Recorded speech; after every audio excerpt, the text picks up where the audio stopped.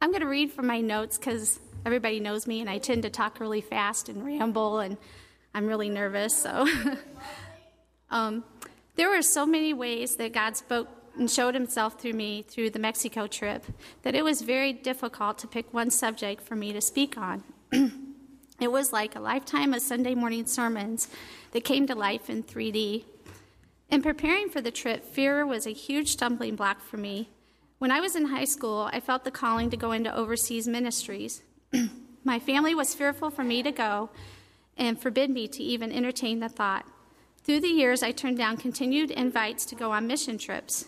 I was afraid I would come back discontented with my current life and reminded daily of my mistake.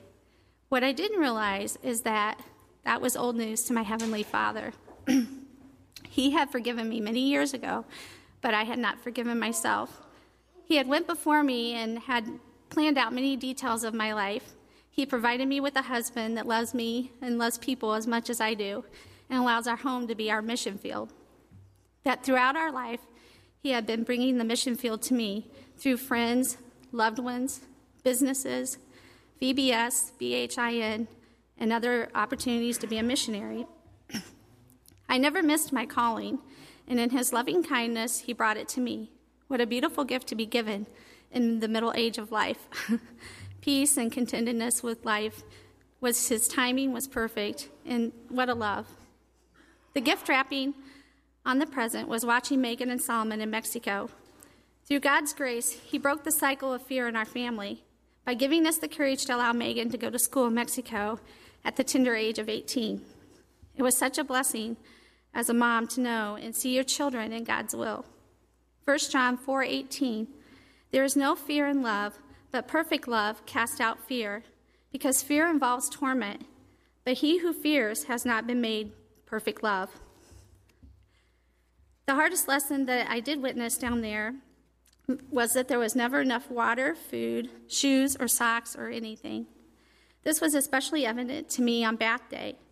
The families walked for miles just to get a small bag of rice and produce, as well as bring their children to get their feet and hair washed. The lines were so long, it was very overwhelming to see. I was in the station that washed the children's feet, and about 3/4 of the way through, we ran out of new socks. And I often had to put shoes back on children that were so small that they were leaving sores on their feet. There was nothing I could do but say sorry and hug them. They were still happy, though, and they never complained or cried. All the people we served, even in the dump, were so happy with what little we had to give. They felt loved and valued. While we couldn't give them all the material things they needed, we could love them. 1 Corinthians 13:3, and though I bestow all my goods to feed the poor, and though I give my body to be burned, but have not love, it profits me nothing. I want to leave you with the thought that no matter where you are in your life or what decisions you have made, God is with you. You just have to trust him and face your fears with him, and that no matter how little you have to give, it will be enough for God to use. You just have to trust him. He will never leave you. And I just want to say thank you to everyone who loved on us, supported us, and prayed for us. I especially want to thank my husband for giving me the blessing to go, and my girls the encouragement that they had to give me, and all my friends and family that kept things together while I was gone. Thank you.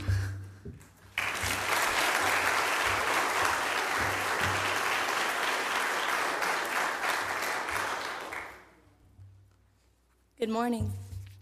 For those of you who don't know me, I'm Allison Clemens, and this was my first missions trip.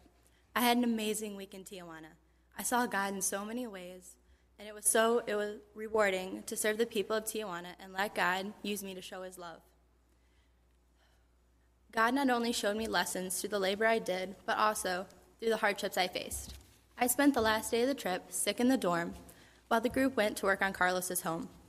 I was upset that I would miss the last day of activities with the group I had grown so close to. Once they left, I went upstairs and completed my devotional for the day and thought, now what? I was surprised with everything I learned that day. I was given time to analyze our trip with Mama Myers and talk about how the trip would help us on our walks with God. One thing that really hit me that day was how much all the people around me had trusted God that week. I saw people that had so little, They lived in one-room shacks, and yet they would tell us that they believed in Christ and they knew that he would make sure things would always turn out for the better. I realized that there are a lot of areas in my life where I need to trust in God more, to let him take control of the situation and try not to fix everything by myself. God knows that our faith can only be strengthened when we exercise it. He can do this easily by putting us through trials that stretch our faith and push us towards him, making us stronger believers and giving us endurance for future hardships we may face. It allows him to use us to pass along comfort and encouragement to others, just like it says in 2 Corinthians 4. He comforts us in all our troubles so that we can comfort others. When they are troubled, we will be able to give them the same comfort God has given us. Something we did over and over in Mexico, not only to the people we met, but to our team. We all had a moment of difficulty, and we turned to him to give us strength so we could push through and continue to do his work. Because of those strains, we all came back stronger in our faith. I'm a busy, constantly on-the-go kind of person that hates being sick. But by the end of that day, I didn't care as much that I got sick and missed the last day with my team. I was glad that God gave me an opportunity to think about the trip and think about the changes he wanted me to make before I returned home and jumped right back into my busy schedule. I saw God everywhere in Mexico because I took the time to, something I don't always do when I'm at home. I will now be conscious of times that I need to slow down and look to God. I'm so thankful that I got to be a part of this trip, and that taught me so much.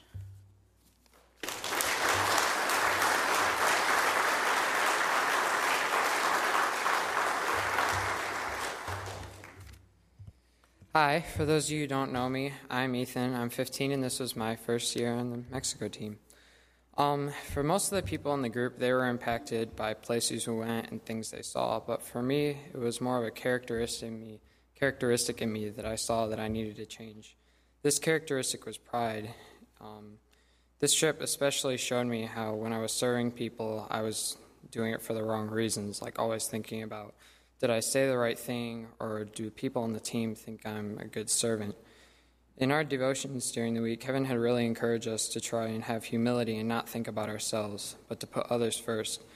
I didn't really realize it till later in the week that the whole time I had been not thinking about myself, that I was always worrying about what I said and if I was really showing God's love to the other people, or just giving them food to make myself look better in their eyes and in the team members. And God kind of just slapped me upside the face and showed me that that's not what humility is about. God showed me that it's not about thinking lowly of yourself or not thinking about yourself necessarily. It's about looking for ways to build other people up and serve others with the intentions of giving God all the glory. So kind of from that moment on, I made a decision not only to not think about myself, but to constantly look for ways to serve others and ultimately God. One of the verses of humility from our devotions was Philippians 3:3. For we are the circumcision who worship by the Spirit of God and glory in Christ Jesus, and putting no confidence in the flesh. Thank you for your prayers and financial support for me and the rest of the team. It was a great week.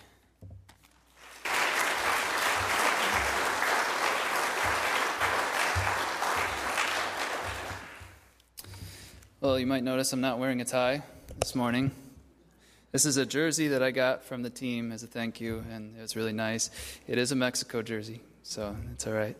But every year the team goes down to Mexico, people come back sick, either from drinking the water, you can't drink the water, from drinking the water a little bit, or eating food where the chefs don't wash their hands, or just living in close quarters with 30 other people. It's bound to happen. And lots of people came back sick this year. And even I don't know, I haven't been feeling right since I got back quite. But, this trip, I found out is well worth the risk of physical sickness. Because while we were down there, we were focused on getting rid of a debilitating spiritual disease that is much worse than the flu or nausea, the disease of pride. I call it a spiritual disease because pride poisons every part of our soul and spirit, and if it's unchecked, it will eventually lead to spiritual death.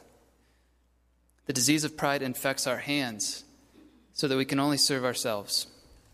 It clouds our eyes so that we can no longer fix our eyes on Jesus, the author and perfecter of our faith. but it turns our eyes so that all we can see are things going on in our life. It darkens our hearts so that all we do is worship ourselves as the center of the universe. And the ironic thing about pride is that, and the sad thing really, is that the more pride you have, the harder it is to see in yourself. That's because this spiritual disease particularly affects our minds. It totally distorts and skews how we see things, and it leaves us 2 steps removed from reality and from truth. It makes us think wrongly about God, as if God were just a big bully who's waiting to get us for every little mistake we make. Or another common one where we think wrongly about God is that he's just there to love us and be some kind of Santa Claus and give us gifts. Pride makes us think wrongly about other people, as if they're not worthy of our full attention and they're just there to use for their money or their body or their praise. And pride also makes us think wrongly about ourselves. Pride is a misunderstanding of who you are and of your own importance in this world.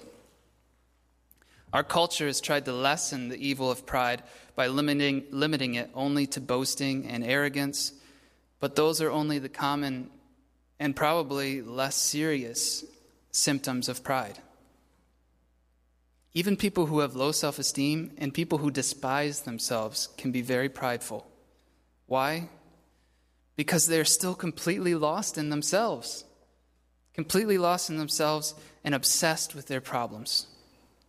Pride is, at its root, complete selfishness and self-centeredness that leaves no room for God or for other people.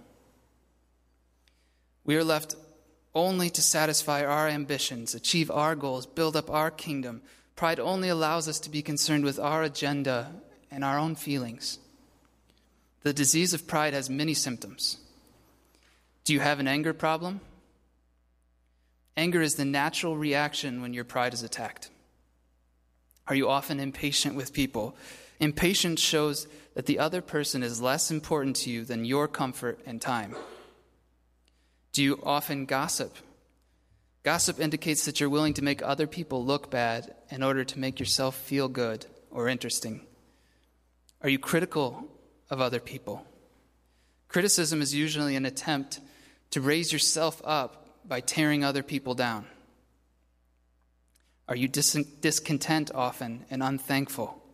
A proud person can't be thankful for anything that he has, at least not for very long. He can only want and expect more. Pride is what causes me to get upset and complain when things don't go the way that I wanted them to or planned them to. All complaining comes from pride. Pride only allows me to see other people's faults, and it hides from my eyes their gifts and their talents and their virtues and their strengths. When I hear a good report about someone else, pride causes me to be jealous of them rather than happy for them. It makes me offended when someone criticizes me rather than learning from my mistake. It causes me to presume that bad things should never happen to me, even though Jesus said and promised that they would. It makes me ask, what did I do to deserve this pain or this problem? On the other hand, pride twists us into thinking that I do deserve a good job, even if millions of other people are unemployed. That I'm entitled to a nice house and a new car, and that it would be out of place if I didn't have new clothes and the newest technology. Pride is what causes us to nod in righteous agreement and even anger about how prideful and arrogant our family members and our co-workers and our world is, and yet not realize that we are very terribly prideful ourselves. We recognize it in everyone else, and we hate them for it. But we can't see it in ourselves. No one hates a show-off or an arrogant person more than someone who is very proud and arrogant themselves.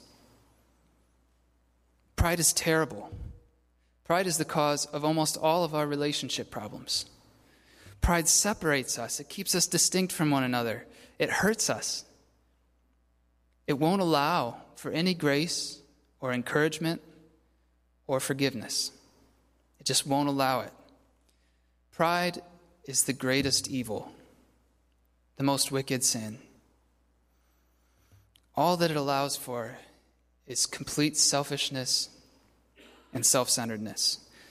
In short, pride causes us to think that we are God.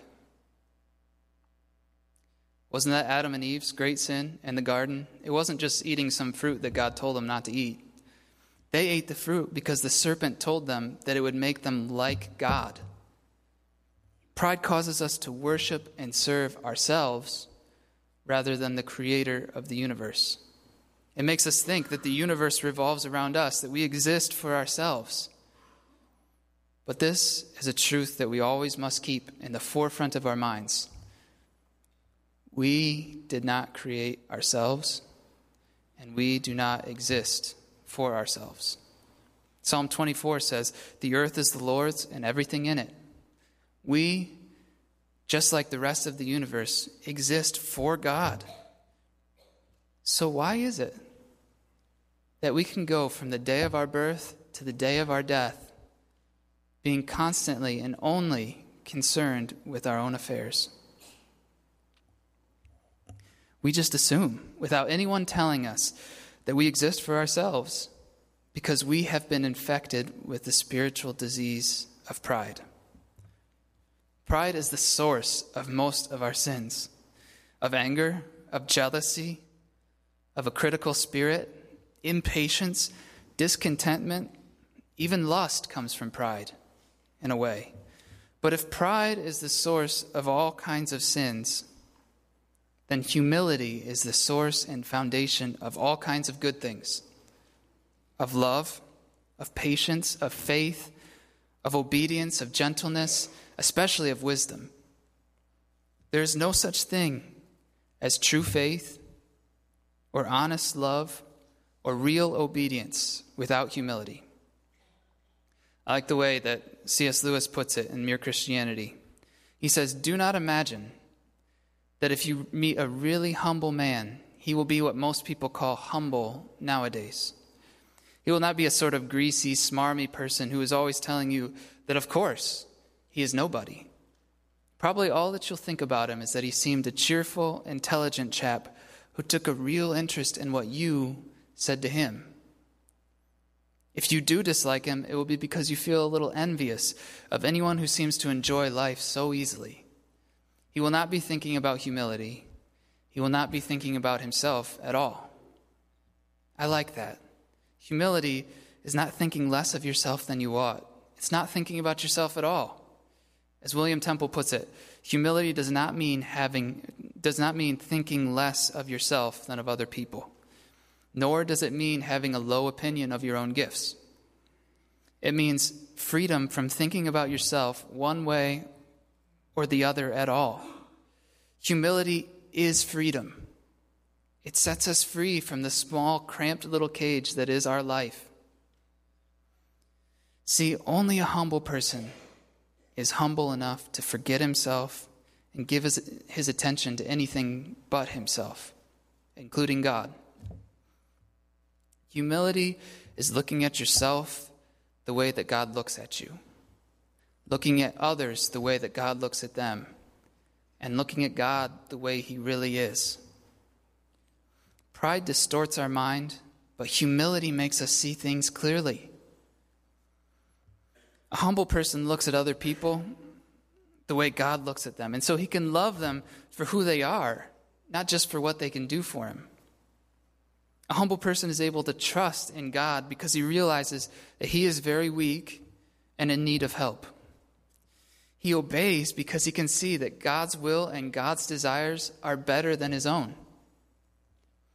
If there's one thing that all of us need, it is more humility. And this, I think, was the true beauty of our trip to Mexico this year. I saw the team at their best. I saw them like I'd never seen them before. I didn't hear them complain from the whole trip once. We went to places that smelled terrible. We did incredibly hard work. We woke up extremely early, which kids hate to do. And I didn't hear them complaining. I witnessed them encouraging one another and pointing out the good deeds and the qualities of other people without prompting. They were serving people with God's strength. They were loving each other with God's grace. They left their daily routines. They left their goals at home. In a manner of speaking, they left themselves at home. They purposely took a dose of humility. And I think for this reason, it was the best week of the year for many of us. It really was. It's not like we were on vacation. It's not like we were constantly being entertained. We were always on the go. We were always working hard. But we were living completely for God and not for ourselves. And that is when life is good. When we stepped out of our own life, we were able to see reality more clearly. We saw other people. We saw that there are other people in this world, people who are suffering from extreme poverty and need, more than I think many of us could have imagined. So, we met orphan children who were so desperate for attention and for love. We saw God more clearly. We understood that even in that dark place, God is still working. We saw his great love and his concern for the people there. We saw even in the darkest places, some of our team went to the red light district where there's prostitutes and drugs constantly going on. Even there was a church in the middle of the street. At the dump, where there's so much darkness and so much pain, there's a church made of plywood there that somebody had made. And Becca told a testimony earlier that there's a woman there and the pastor would come every day and carry her because she didn't have a leg to the church so that she could go. You know, even there, God had a light. And I think many of us were extremely humbled by what we experienced in Mexico. Not least because we saw clearly our own selfishness and obsession with the things that were going on in our own life. For myself, I came back with the intention to obey what it says in Philippians 2:3-4. Do nothing out of selfish ambition or vain conceit. Rather, in humility, value others above yourself, not looking to your own interests, but each of you to the interests of the others. I want to be the type of person who can step outside of myself and into the lives of others. I want to really listen to other people. I want to take an interest in them and in their lives. I want to be less selfish with my time. I want to be less selfish towards my wife. I want to truly love others. And humility is the only soil that love can grow out of. This is what our Lord Jesus did for us. He did not come to earth out of selfish ambition. He did not come out of vain conceit. This was a downgrade for him. He came for us, not for himself. Jesus is God. He had all the riches of the universe at his fingertips and all things under his control. Yet, though he was rich, for your sakes, he became poor. We should have the same mindset as that of Christ Jesus, who being in the very nature God, did not consider equality with God something to be used to his own advantage. Rather, he made himself nothing by taking the very nature of a servant, being made in human likeness, and being found in appearance as a man.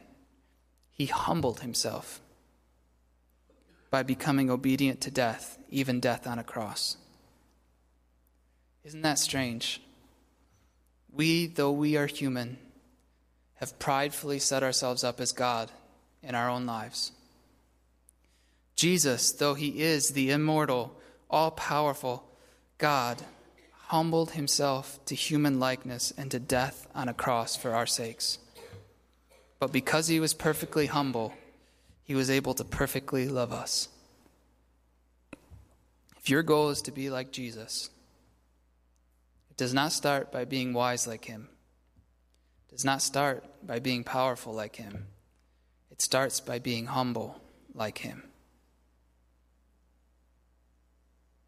You must step down from the throne that you have set yourself up on and start living for someone who is bigger than yourself. You must lose your life, your ambitions, your image, your comfort. your time. You must lose your life for him, and then you will find it. Let's pray.